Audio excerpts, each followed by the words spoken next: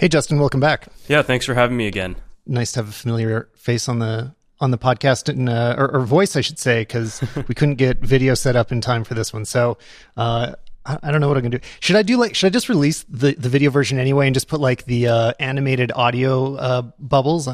Maybe I could use Adobe to like move your mouth for the whole thing. Or these like a photo works. Whatever works. Probably better at looking at a photo than my actual face. So, and I was saying I was getting used to doing these like really not organized episodes. The last two, I don't know if audio listeners noticed that the quality was not the same, but like I was in hotel rooms setting it up minutes before, but it mostly worked. I don't know.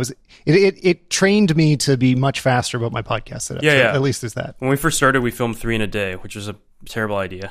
No, I think that's a great idea. There's that. We were all like sweaty and couldn't walk anymore, and co-host is not used to sitting in front of the camera for an hour. Whereas in the past, I've done that a few times because of terrible A rolls. But well, it may not be a great idea for the content, but in terms of I don't know, just getting stuff out. Like there's that the casual aspect. Podcast entrepreneur show that I don't listen to.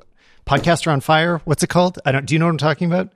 He does all these interviews and he has a ton of subscribers, but his whole thing is he like wakes up really early on Monday morning and records 7 episodes and then releases an episode every day. 7. I'm like, you know what? That's not such maybe he does 5. I don't know. I don't listen to the show, but I was just like reading about his production schedule. I'm like, man, if I worked that hard, maybe I'd be in a different place right now. For YouTube, I think, I used back when I was like maybe 14 or 15 when we were just reviewing like iPhone cases and iPad cases. I think I used to do that on Saturdays where I'd wake up and I'd have a bin of stuff that we reviewed and that we haven't, and we'd go through all 10 of them at once and just do a one take and then just cut record, and then the next product comes in. I mean, they're all pretty bad, and the videos were like 3 minutes long because I don't think watch time was even a thing back then. At least YouTube didn't really measure or talk about it. Well, how old were you when you were starting? Because I was watching one of your recent videos, and you inserted a little clip of you doing a teenager recording, which it's just amazing. Like all I can hear is your voice. I can't see you, but you sound like a teenager, and now you're a grown up, and you've been doing it all the way in between. It's crazy to me. Yeah, I think I was first video was probably when I was it was 2010, so I would have been 12 years old, I think. And the first year I was only making like 2 or 3 videos and just like borrowing the family's camera. I remember the first product, the thing that I really got into YouTube for was when I was just very barely interested in tech. I didn't really grow up having a huge interest in it, but I remember seeing the iPod Touch, and I was like watching videos of people downloading all these apps, the popcorn app, the fake beer drinking apps, and all the stuff that used the gyroscope for the first time.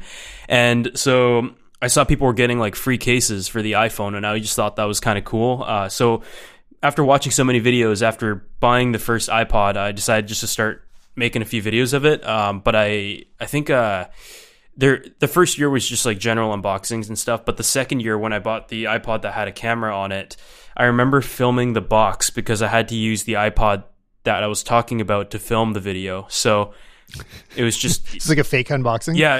There's nothing in the box, so I just had the box in front of me, and I talked about the iPod, the specs. And back then I studied specs like very heavily because I was only buying one device a year.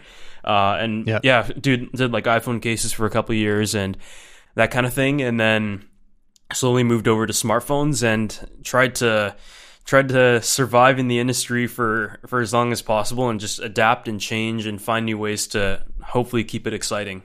Even though the whole YouTube space has totally changed in that period, I'd still say doing something like that is the right approach. If somebody just doesn't know what to do and is too intimidated to get started, it's like, just start pulling stuff out of drawers and just talk about it. Like, don't worry too much about the quality. Don't worry if you only get, 50 views, and then, a year from now, you're getting 200 views. Like, that's what it takes. For sure. Is kind of the truth. Like, it is still a grind.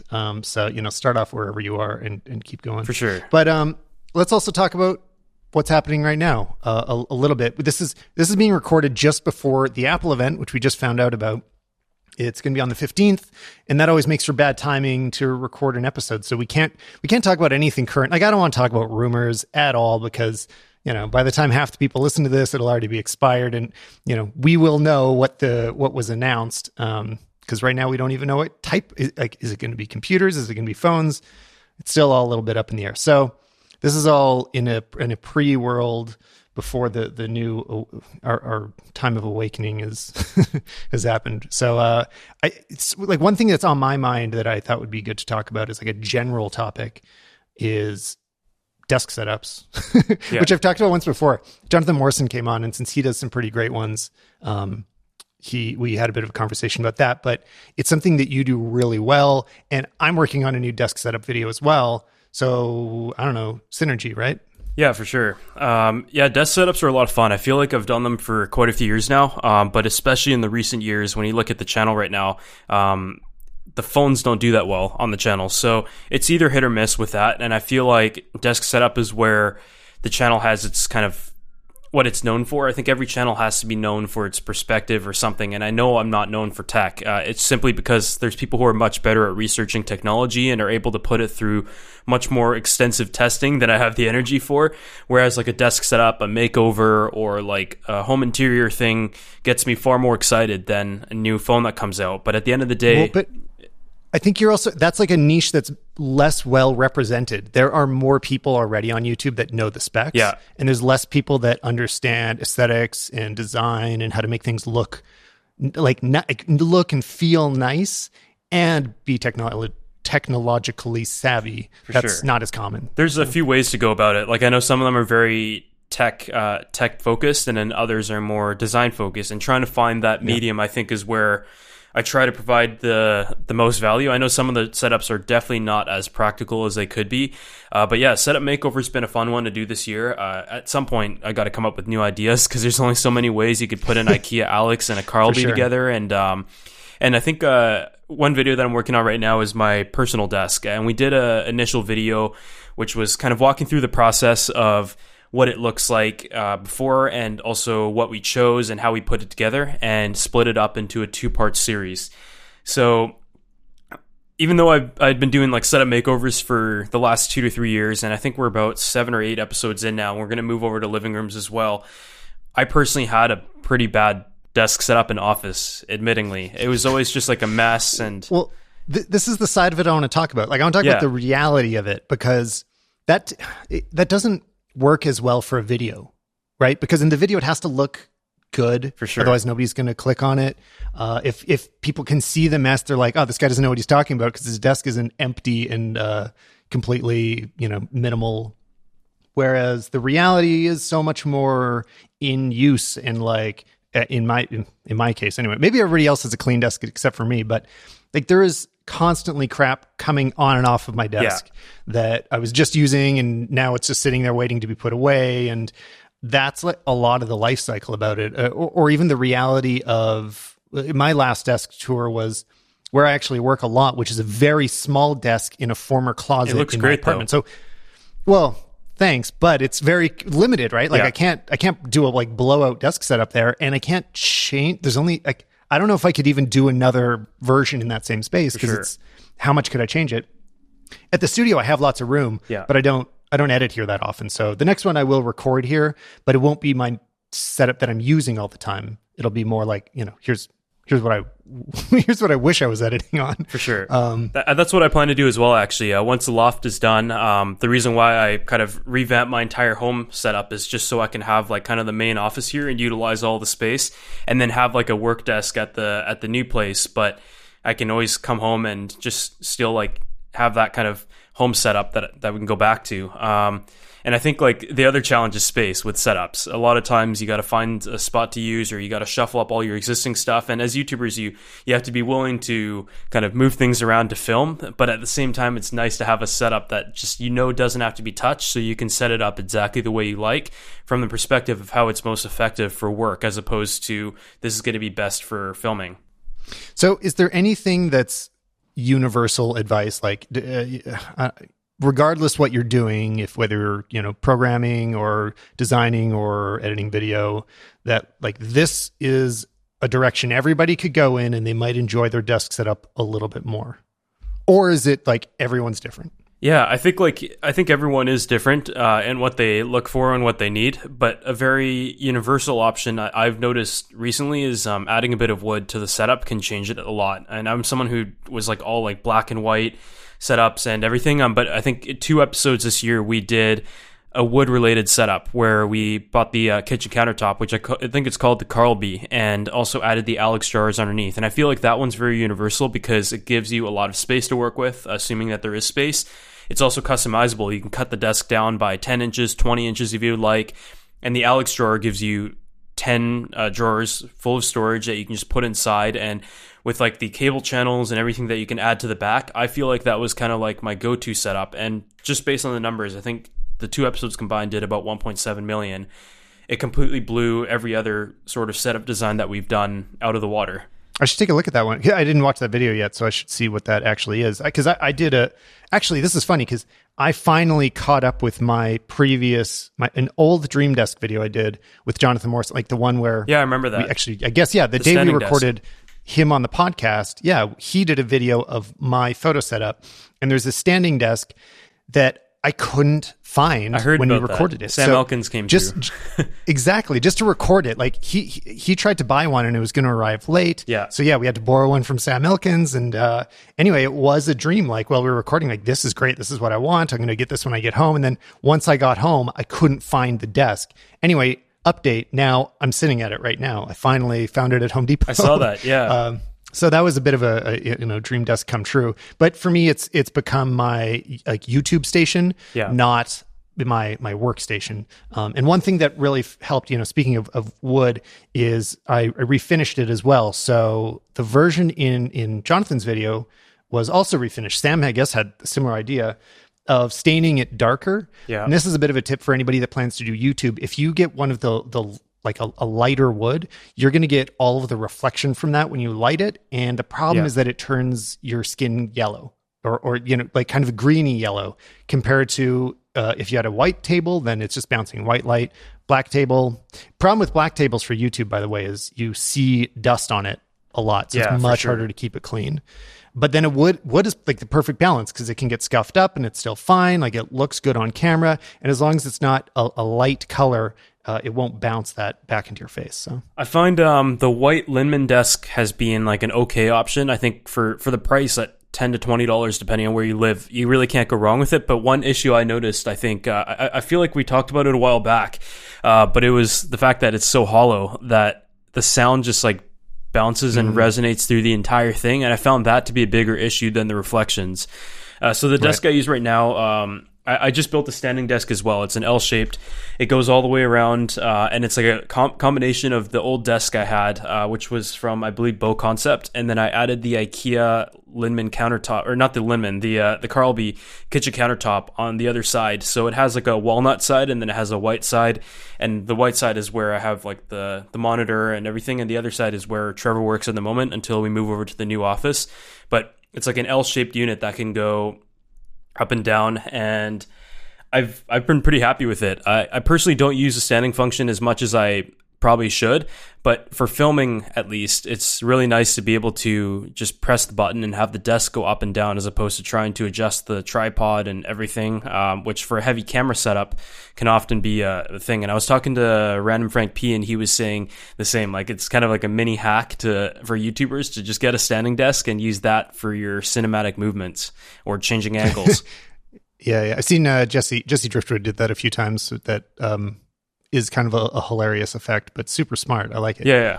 I mean, I would definitely I'd support that idea of like solid wood being over hollow. That's part of the upgrade that will be in my video is that previously I was using the default hollow IKEA white ones that are like $20. Okay, so I was using that you've memorized the whole catalog, whereas I don't remember it. I was using that for years. We had a few of them upstairs, and we basically upgraded them to the nice version of the same thing from EQ3. So they're just like, you can't even tell that we swapped them out. The size is almost exactly the same, but they're good. And I do feel the difference. So like, I don't know. It's very appealing to always go to IKEA for everything, but not all IKEA furniture is created the same, right? Some of it really is very wobbly. Yeah. And that's what I was using. Yes. Yeah. So I was using that for my YouTubing table before as well. And there's so much wobble to it. So every time I put my hands down, the whole thing would shake and vibrate.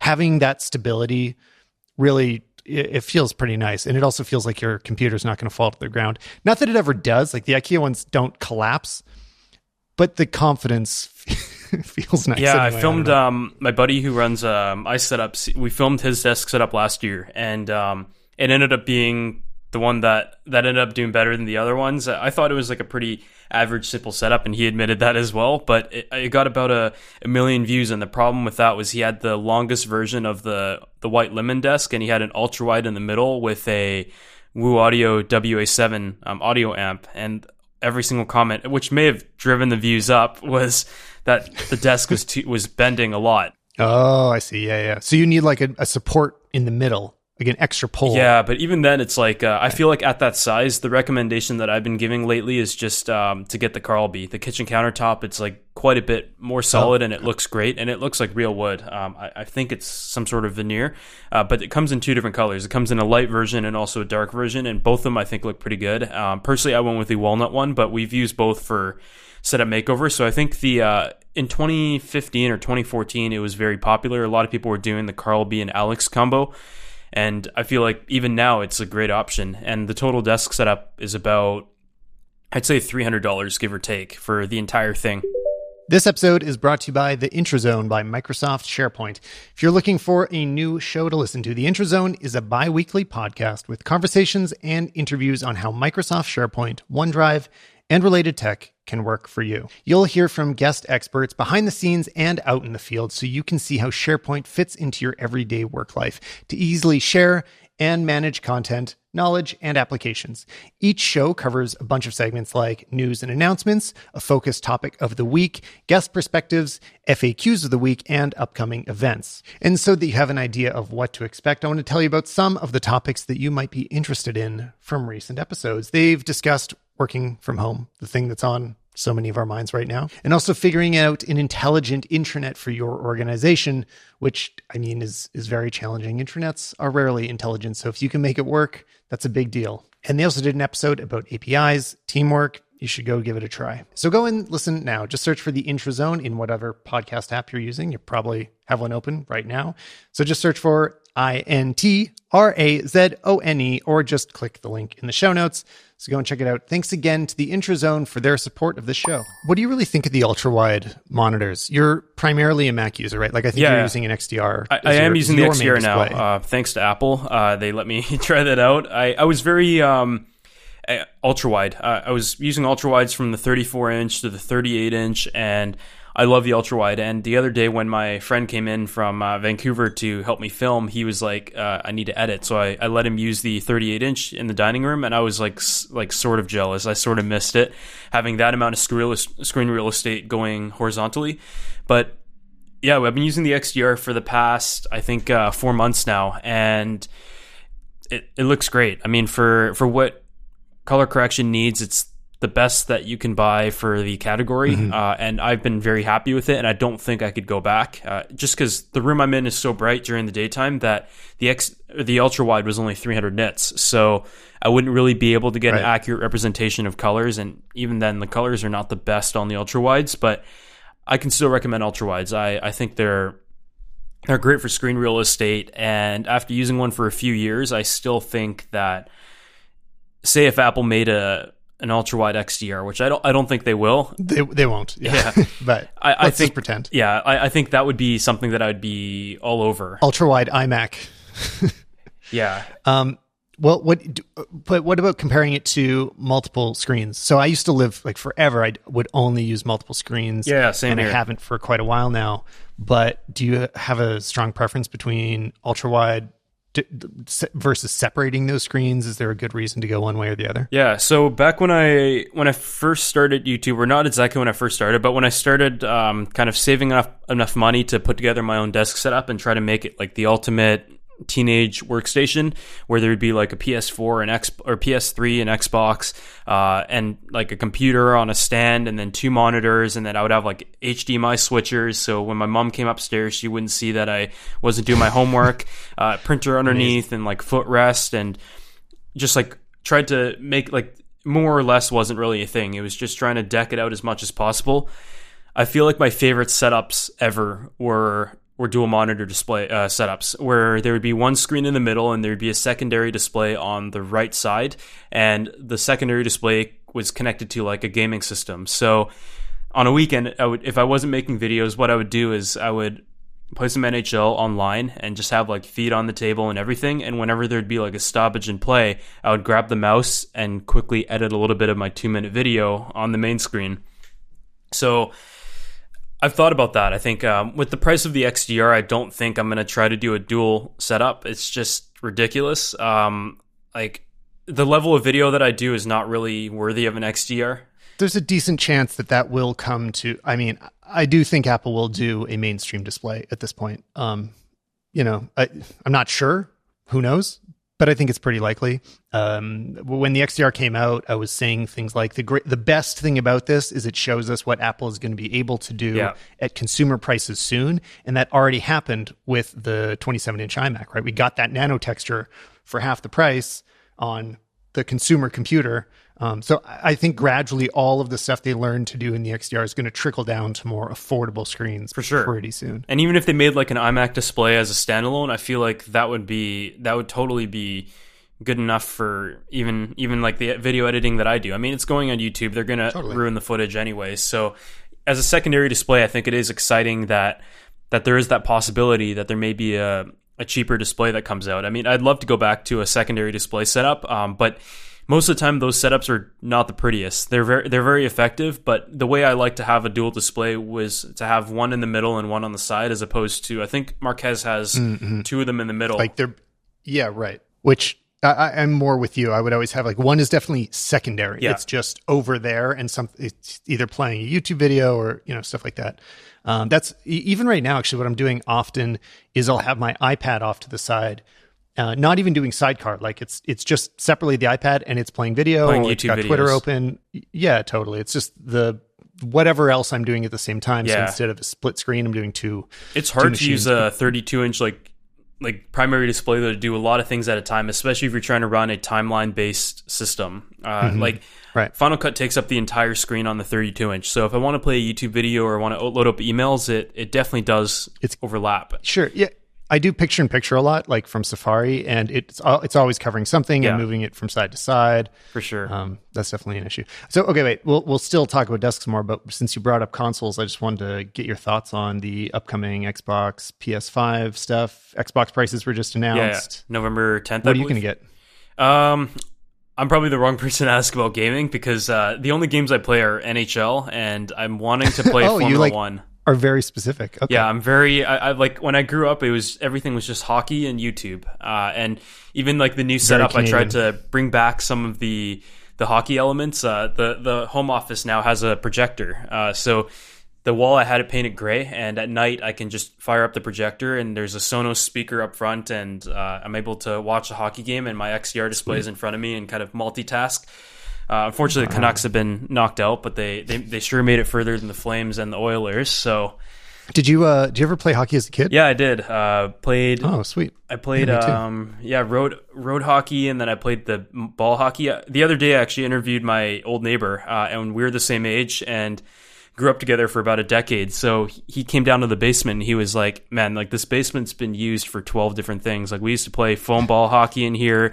I trained you how to play a goalie down here and all that kind of stuff. So it was kind of funny. What position did you play? I was usually right wing. Oh, nice. Were you a right shot?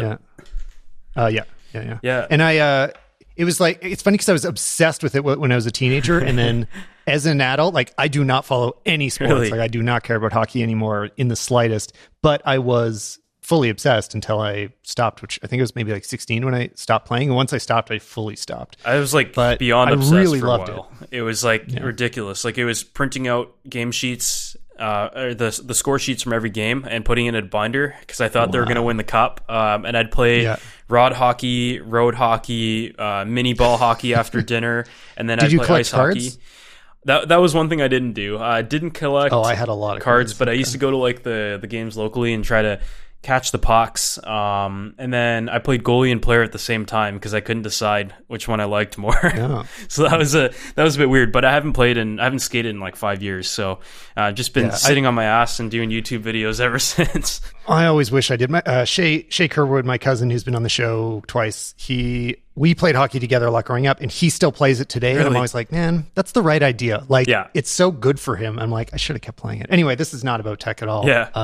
I still, okay, you said not to ask you about consoles, but I just want to at least weigh in it's for going a to be, I only play NHL, so the game is probably not going to be optimized for the next generation of consoles, and I'm just not a good gamer. I just didn't grow up getting good at the first-person shooters and role-playing games, but I think as a tech reviewer, we're usually going to want to pick up both and try it out and decide what's going to be, like, there's not really any bias going into it.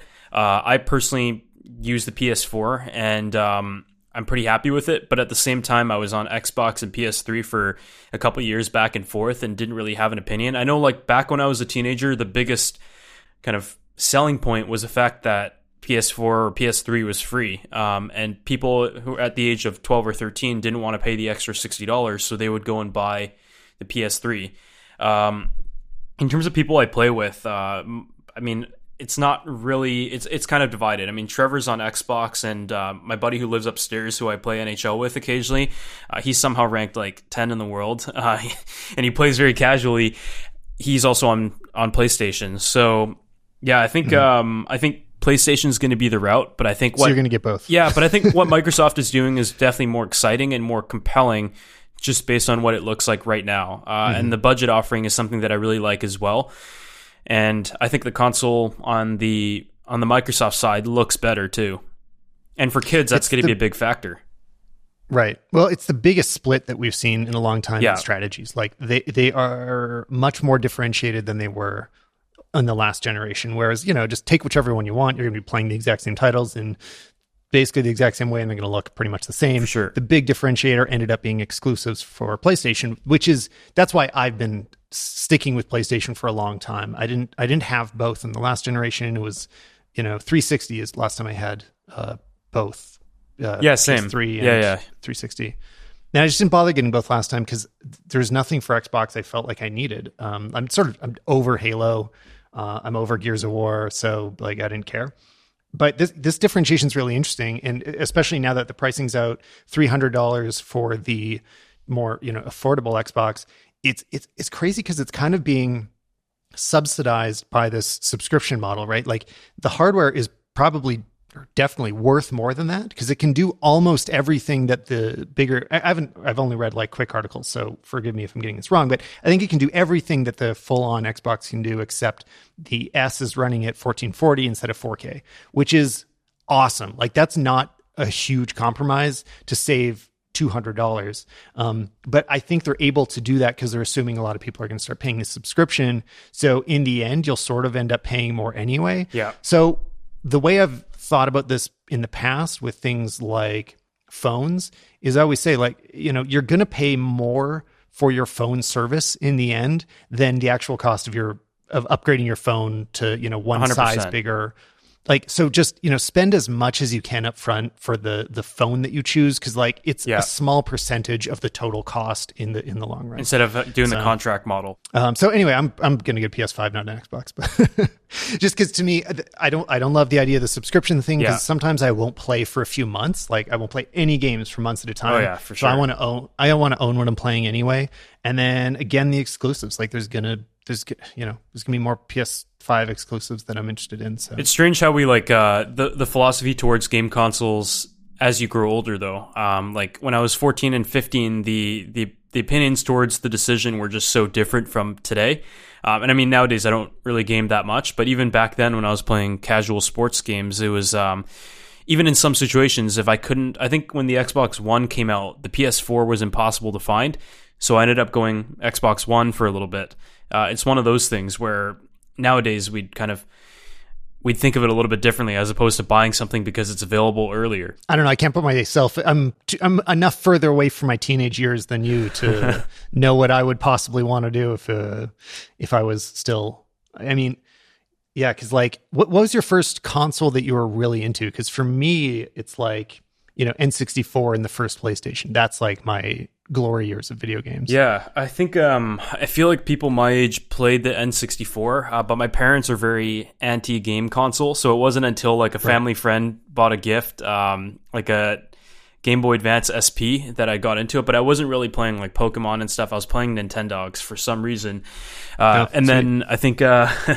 And then I think the first real console that I purchased myself was a PS3 because I tricked my mom into thinking it was a CD player to watch movies, and so she didn't say anything. I mean, about it was. Yeah. I told her it was just to watch Blu-ray. I definitely used that as leverage for the PS2. I definitely used it as leverage. Like, well, we'll have a DVD player because at the time, I mean, PS2 was the first like half decent DVD player you could get, and it was like the same price as most DVD players. So that was how DVDs got into a lot of people's homes. It was through the PS2. I think the PS2 was the most fun for sure. I remember back, I had a few friends who were playing the Xbox, the original Xbox, and what I remember was the discs would take like 45 minutes to load, and we would sit there and just like walk around the house until it loads. Back then, I don't know how I had that level of patience. Nowadays, when Final Cut Pro takes more than 5 seconds, you start to slam the mouse and keyboard a little bit, and it's like, I don't know what this thing's doing again. But yeah, back then I remember the PS2 was a lot of fun, like Guitar Hero, and I think it was NHL 07 at the time, Guitar Hero.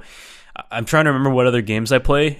Rock Band was also very popular at the time, and then Wii came out and played like Wii Sports and Rock Band. I remember the Wii not having very good games. It was just like Wii Sports was the whole reason why people bought it. Yeah, that's what everybody played a lot of. Yeah, I mean, it had some good smaller titles, and Zelda was so good that sort of carried it.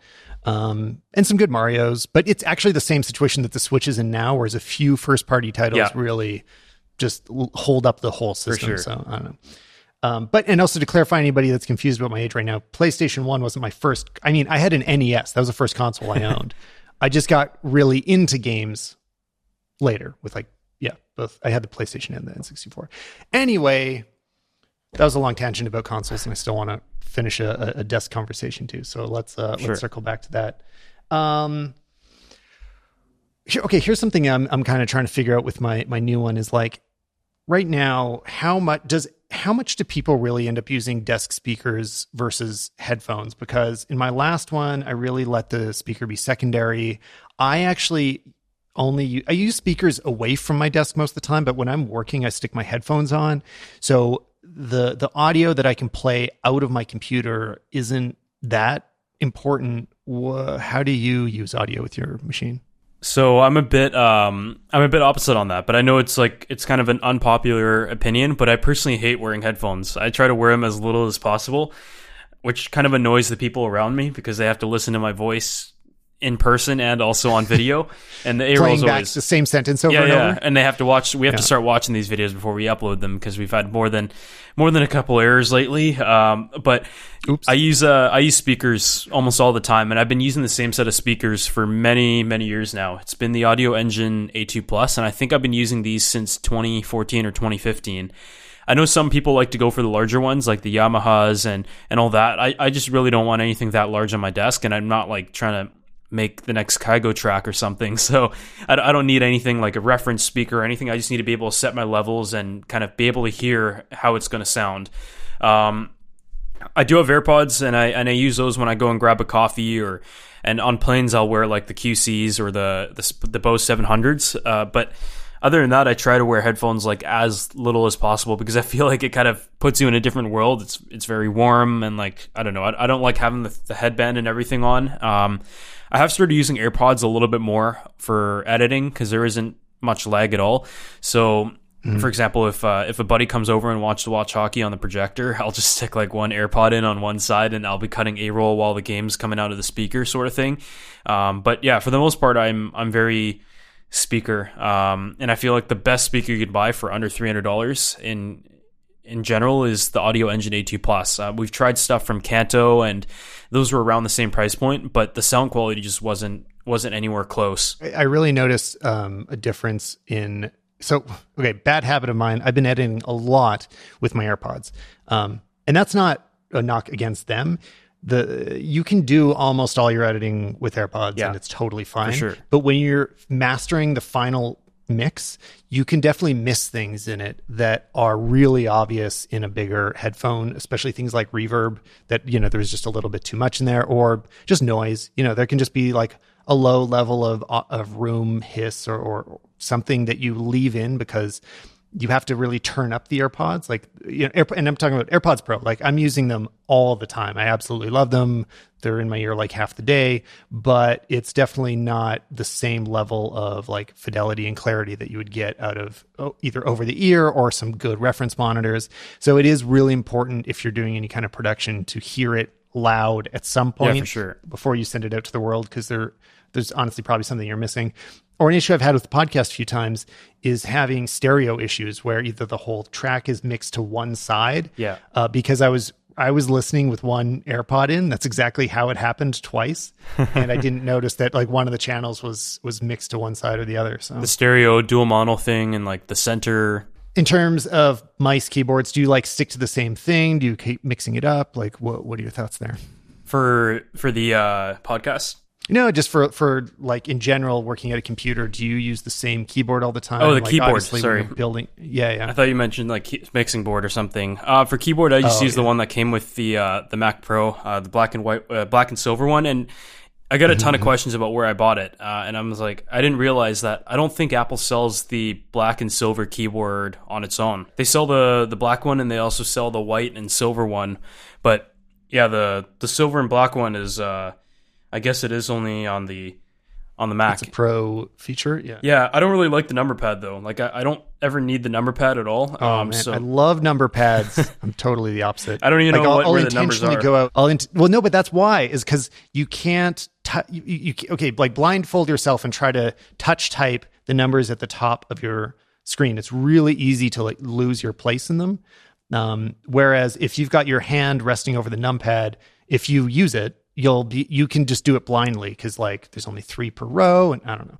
I'm a fan of it, but it would be nice space wise to not have it, especially because I'm at a smaller desk. But yeah, now that I'm looking at it, I just realized I don't think I've ever touched the number side of it, like beyond the general keyboard side. But the problem is I always drink water and eat at my desk, so I've spilt water on so many keyboards. I think this is like the third or fourth. I would usually use the ones that are just the white and silver Magic Keyboard and the MX Master 3, but yeah, we're using this right now, and it's lasted for longer than I expected. I really like all the Logitech stuff, to be honest. I mean, so the MX Master 3 I've been using I say the 3. I've been using the MX series forever. Since the original, college. I think. So, yeah, it just feels like the same mouse keeps showing up in my hand, and it has been evolving, but I almost forget how much better it's gotten because it was always good, I've never had any big complaints about it. One of the trips we did last year was to Geneva, where they have their Logitech like design facility, the R&D, and it's actually all just in one building on like a Swiss, I'd say like a engineering university kind of campus, but either way, it's like the European research facilities are all like state-of-the-art, like glass buildings. And they kind of took us downstairs to where the engineers were working on the new MX Master 3. And one of the things was a scroll wheel where it was made out of metal. And it has like kind of, with the metal, it allows it to have some sort of natural mechanism that makes it feel more natural to scroll. And they were talking about, there's just some guy down there and there's no windows and it's super hot. And they're talking about how they've been working on it for the last year and a half. And they also have like a big foam booth where they test the RF signals of the new mouse and also compare it to their original generation. And when they took us upstairs, they also had this room where the machines just click on the mouse and scroll and keyboards and all that kind of stuff continuously. And you could just hear like hundreds of machines in the same room going off at the same time, and it's just clicking for the entire day. And they analyze how many times it's able to click before it has any faults. And I think what I found most unique about that, and also how Dyson did things in their UK facility, was even with small generational improvements from like the second generation to third generation, or in Dyson's case, the V10 to a V11 vacuum, it goes through, at least with these two companies, it goes through the entire testing process all over again as if they're making a brand new product. The one that always blows me away, just that you can tell a lot of engineering went into it, is the scroll wheel on the Logitech, because it just feels sort of impossible. The way that digitally you can change a setting and it starts clicking, and all of a sudden you have resistance in it, but then when it rolls free, the free spin, the bearings are so smooth that it will just go for like 1 or 2 minutes. It'll just keep spinning as long as you want it to, and I'm always super impressed with how. And the tracking is also the best, I think, on Logitech. It works on any surface. Right. You can use it on glass as well. But yeah, they switched PR firms recently, and the experience has been a little bit different. Oh, okay. Anyway, yeah, it's nice almost like that I haven't been experimenting with mice. I feel like I should try to be aware of some other ones just so I can have a point of comparison. But for personal use, it's kind of nice to just feel like I found what works and I'm not constantly seeking something that will meet my needs. I'd almost which happens with so much other stuff in tech. I would almost go as far as to say that the MX Master line is almost like the iPad is in the tablet space, where I can't see myself switching. This is just what you choose. Everybody uses it. Yeah, totally. Okay, I got one more thing that I want to hit before we wrap up, and that's Komodos, because that's what we were talking about the last episode, is the Red Komodo. You've got one. We were chatting about it via text a little bit. A lot. And yeah, I mean, it's on my mind. It's on my mind constantly. Yeah. And I know everybody listening, I think it'll be the most popular Red camera, but I don't think it'll be, relative to a Sony or Canon. Not as many people are going to be interested, but it's on my mind, so I'm going to talk about it. Your sort of initial reaction, you were like, you're trying to cool me down on it a little bit. You're like, it's great, but can you, what are your feelings on, I don't know, like whether it makes sense as somebody's best camera that they own? Yeah, I think like with Marquez as well, I think he got his about a week before mine. And when I messaged him, I had seen he'd been using the R5, the A7S III, and also the Komodo. And he was kind of like, obviously as a Red user, he's very excited. And I was as well. Ever since the kind of leaks and teasers had been coming out since last year, I was extremely excited for it, because everything about the Red has been something that I enjoy and I understand, but the problem with it is obviously the weight. The thing is really heavy, and the way that we travel with it too is kind of the lightest way that we could possibly do it. We don't use like a matte box, we don't use a rod system, we don't even take off the screen or the handle or anything when we travel with it. We just put it in the back of the car and take it along. But I would always like for it to be smaller. So when it was announced, it was like, these specs are great, the price point is great, but obviously the biggest skepticism is this camera really going to have the same image quality that Red is known for? And I think after early impressions, I would say it's really close. The DSMC2 lineup is obviously able to do a great job in dynamic range, and it's got the IPP2 color system, which is the main reason why I decided to pick this up, because I would be able to essentially edit the footage the exact same as I work with the A-roll. And if I say rent out the DSMC2 Red, the Dragon X, which is probably going to be the most popular rental camera compared to the Komodo, I would at least have a Red camera that I can use while it's gone. So I feel like at its price, it is a great deal. But in your case, if you have the C200, a camera that is known to be very convenient and everything is just all built into one unified system, has pretty great colors. Yeah. I would say it's probably second or third if you want to compare it in the cinema world. That's kind of just my opinion.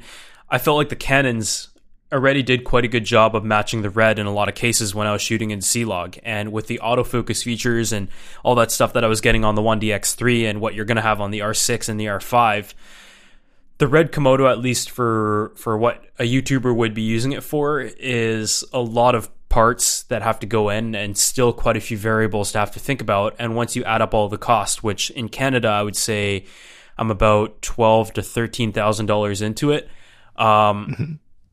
It is a hard thing to justify compared to what Canon and Sony are able to offer right now. But I would say in the cinema world, and like if you look at the Facebook group, everybody like absolutely loves it. Every time Jared pops into the group, they're like thanking him and like worshiping how good of an idea it is. And it is a great idea. But if you're looking at like the Facebook groups and like the YouTube reviews from say like filmmakers, it definitely does give a different kind of opinion. And I think with tech YouTube over the years, I've noticed everybody kind of jumps on a camera and they're telling everybody to get the same one. But then when the next best thing comes out, everybody jumps just as quickly. So this is going to be the weirdest time for it, though, because there are so many good ones. It is just, for sure. It's really unclear. You know, for a moment, I was thinking that like the A7S III is going to become the default for a while. I bet that will be the most popular. Yeah. I think a lot of people are going to pick it up. It's and Sony's having another event. Which I don't know what that's going to be. I think it's going to be a smaller A60. Like it's going to be like an A6300 or 6500 size camera that has a full frame sensor. From what I saw, I just saw like an Elite A7C. Is that I don't know. Yeah, I don't know something like that. Rumors are less interesting, but it's same with Canon, though, is going to do a smaller C200. The 70C is the rumored name, and it's like a lot of the C200 features, but in a small, like Komodo sized body. So yeah, it's all really hard. It's not not as much of like a specific ecosystem as a computer is, I think. Right. I don't know. I'm kind of split as well, and I am guilty of switching a lot in the past, but I think the Canon system was one that I thought would be an industry disruptor, the R5, but after it came out, people kind of brought it back to ground and found its flaws and how it's like it needs a generation or two before. Fast. Yeah, so I don't know. I haven't had my hands on it, but I'm still curious about it. But I've also talked to my buddy who shoots for McLaren Formula One, and he's using the 1D, and I was kind of like, isn't the R5 like the perfect camera for you because you're running around and you don't have stabilization because it's like a 3-day thing. So the amount of work that it would need to use like a Ronin S or a Ronin M while getting audio and all that stuff is just too much. But he was saying that from what he saw, the image quality was not as good as the 1DX3 or the 1DX2. So yeah, I think like the only reason why I've kind of brought out the reality of the Komodo in a lot of ways is I think your setup right now with the C200 is like a very ideal YouTuber setup. You kind of just like think about content and your audio is already all set up and you've got your C-Log. The dynamic range for most fixed scenarios is pretty good. And even for outdoors, it's a documentary camera. So I'm honestly very curious to want to test out the Canon Cinema line, which I kind of skipped when we decided to go the Dragon X direction from the trade-in. But yeah, it's a lot of parts. I think that if you're doing all YouTube, like, so mostly you're sitting in front, like a lot of it's A-roll, sitting in front of a camera, and then studio B-roll. Either Canon or Sony. I mean, both are great. FX9 looks amazing. C300 Mark III looks amazing. C200 is still great. C5. I mean, there's so many good ones right now. That does make sense from most YouTube stuff. The things that attract me to the Red is being able to take into a more cinematic context. So I think it makes sense that you'd still be attracted to some of the ease of use stuff the Canon is offering because it is easier. Yeah. What makes me keep looking at something more cinematic, there just still is a visible image quality difference. And in terms of how I have to shoot with C200, I constantly complain about that. You can't output an accurate preview of the image. So when I'm shooting, the monitor won't show me what C-Log 2 looks like. So you have to overexpose and you can't use a LUT to show you a preview of correct exposure. And that's just not real filmmaking. Yeah. Like it seems crazy if you tell, or I have told real cinematographers this, and they're like, are you sure? That seems insane. Like your camera must be broken. That's what I thought when I heard the first time that you had to delete all the footage on the Red just to get one clip off. Well, and there's just a bunch of little stuff like that is, I don't know, kind of hard to wrap your head around. Also, the Canon LUTs to transform the C-Log 2 are like bad. I still use them. They look awful. Oh no, but no. So they on the Red, they're great though. It's just the C-Log 2 ones are a mess. Like they make magenta look insane. Whereas on Red, if you go through the IPP2 transform stuff, it's just right no matter what. Like I've never seen an example where it's like, oh, that you should use a different transform. The transform is never the problem. It's only like, oh, you kind of messed up your footage in some way. For sure. But I that's very appealing to me that there is a workflow that Like this is always the way. It's never going to be an issue. Yeah, I think I've loved the IPP2 system, and the first time I tried it out, when I first got the Red, I honestly didn't know what an IPP2 thing was, but when I saw like the low, medium, high, and no contrast, and like the highlight roll off options, I was like, well, that's pretty cool. I don't really have to think about it, and there's so many ways you can use the footage. It definitely isn't the most practical for YouTube. It definitely takes up more time and headache, but like just knowing, even if you're able to nail the exposure in camera, just knowing that you have the ability to have control over the footage after you get to your editing table it's just a good peace of mind to have, and you spend less time thinking of the specifics of it, which is the main reason why we like to use the system. The Komodo, though, is definitely, it builds up. Like there's the screen, and you have to have the SDI, and then you detap into your V-mount, and then you have the V-mount adapter, and then you add the handle as well. It starts to look a lot like the Blackmagic. Big. I don't know. Yeah. Circling back to the R5 and R6, though, like a big reason I think they don't make sense as an A-roll camera for a lot of people. I mean, if you're just doing sit-down YouTube, perfect, but the dynamic range will be noticeably less. And I feel like people haven't represented this well enough in a lot of the tests that I've seen. Like when I saw Maddie testing it, and I think Potato Jet as well, they're both like, the dynamic range looks great, and they're just shooting sample footage where it just wasn't stretching it. Yeah. Like the footage just looked nice. There wasn't any problems with it. But I was seeing then in other examples when they weren't talking about the dynamic range, I'm like, the clouds are clipping all over the place. Like it's very visible. Yeah. And it's because of C-Log 1. They're saying that they're going to add C-Log 3 to it, which doesn't have as much dynamic range as C-Log 2. And meanwhile, the Sony out of the box has more because it has S-Log 3. Yeah. And then, looking at any of these raw cameras. And also I was looking at more comparisons of Blackmagic to Komodo as well, because I think it's an easy comparison to make. You're like, oh, you could spend $2,500 and get exactly the same or a very similar feature set. It's not the same. 100%. It is I not. saw that. I think it was on the Facebook huge group. difference is there's a bunch. I mean, I've been watching like everything Komodo related, but yeah, clouds There's a big clip difference. in the Blackmagic does not have the dynamic range. It's very good. I mean, it's amazing for the price, but it's not the same. The roll off isn't there. And then the other thing is there is no filter. Wait, what's the filter that a UV filter where you can see infrared pollution? So I guess it's an infrared filter, but it's not built into Blackmagic's, and it is built into false color. Canon's. No. This is actually like a optical filter, and I never understood this very well until I saw the India Mogul video breaking it down. What will happen is that like IR pollution will start turning different colors into turning like blacks into browns or greens into black. Like if you have the wrong colors coming in a certain setup, all of a sudden your darker colors start to shift a lot, and it's really visible and bad. It's not subtle.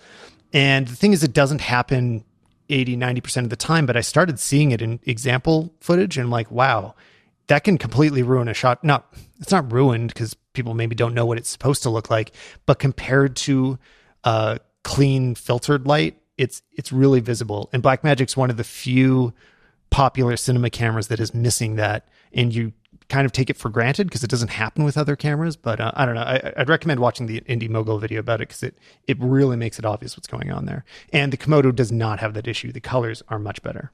Yeah, the colors are definitely there. I still need to try to push it in a more like A-cam like scenario. We've only really used it for B-cam and general test footage. A lot of times, the cameras when they come in are kind of just slotted into the workflow, and you try to find time to bring them out and really use them and learn them. But right now it's just like the file related thing with Final Cut has me a little bit worried at times, but otherwise it has been a great camera. And I think, as a beta, it's black frames, as a beta camera, it's more than what I think we could have asked for. It works very well, and I haven't really noticed any major glitches, and they're constantly patching it. I think another beta patch just came out today, which is like a minor fix for connectivity. And I think I forgot to say that though too. Game changer more than a lot of people have realized yet is going to be the Wi-Fi stuff. Yeah. The fact that you can have like multiple iPads with almost no latency Wi-Fi monitoring, so you don't need to buy a Teradek, you don't need to buy other stuff, and more than one person can be monitoring it at the same time. Yeah. I think you can watch it in browser. I didn't test that, but I've heard people say it. That's really, really, really good. We were shooting with the iPhone as a monitor. So for like a travel kit, like I know you were saying that when you build it up, it's going to be a bit of a monster. Right now, I can't travel with my C200 really because it has to take up a huge part of my backpack, no matter what. Even the battery charger is enormous on its own. So like everything, it gets big. With the Komodo, you can tear it down so that it could fit in a backpack. You can monitor with an iPhone if you're, in like a travel scenario where you're like, okay, I got to make this as small as I can. You also can do it with the onboard monitor if you really need to. And that's just not possible with any other cameras of that size that I can think of. Even the Blackmagic, I feel like you have to build up the Blackmagic so the batteries don't last at all. So I don't know. Yeah, and I think like there's going to be a new DJI Ronin coming out tomorrow, and I think especially in a gimbal scenario, that is going to be very effective. And I didn't realize it was that good. I did try it like once or twice, but at the end of the day, I've heard a lot of cameras say they have great Wi-Fi connectivity and remote app and all that kind of stuff, but it was always still kind of bad. The Canon one was the first real one. Yeah, which is like nice for a gimbal situation. So I think if we start doing like travel films again, and we're able to put the Komodo on a gimbal with two batteries that are internally attached and run the Wi-Fi and mount the phone on my gimbal and run around with that, I think that's going to be the delayed moment where we realize how powerful the Komodo really is. Well, and have somebody else also connected on their phone and pulling focus via the app. Like that's the stuff that is, I don't know how, we'll see. Yeah, like I know the Red is, the Ronin is going to have the focus mechanism as well, kind of like what they did. So I'm wondering if there's going to be support for the Red. Who knows if they're working together on that, but yeah, it's I've never used a focus puller. I'm not quite there yet. Still trying to figure out how to use a gimbal properly and like just like in general how to do a travel film.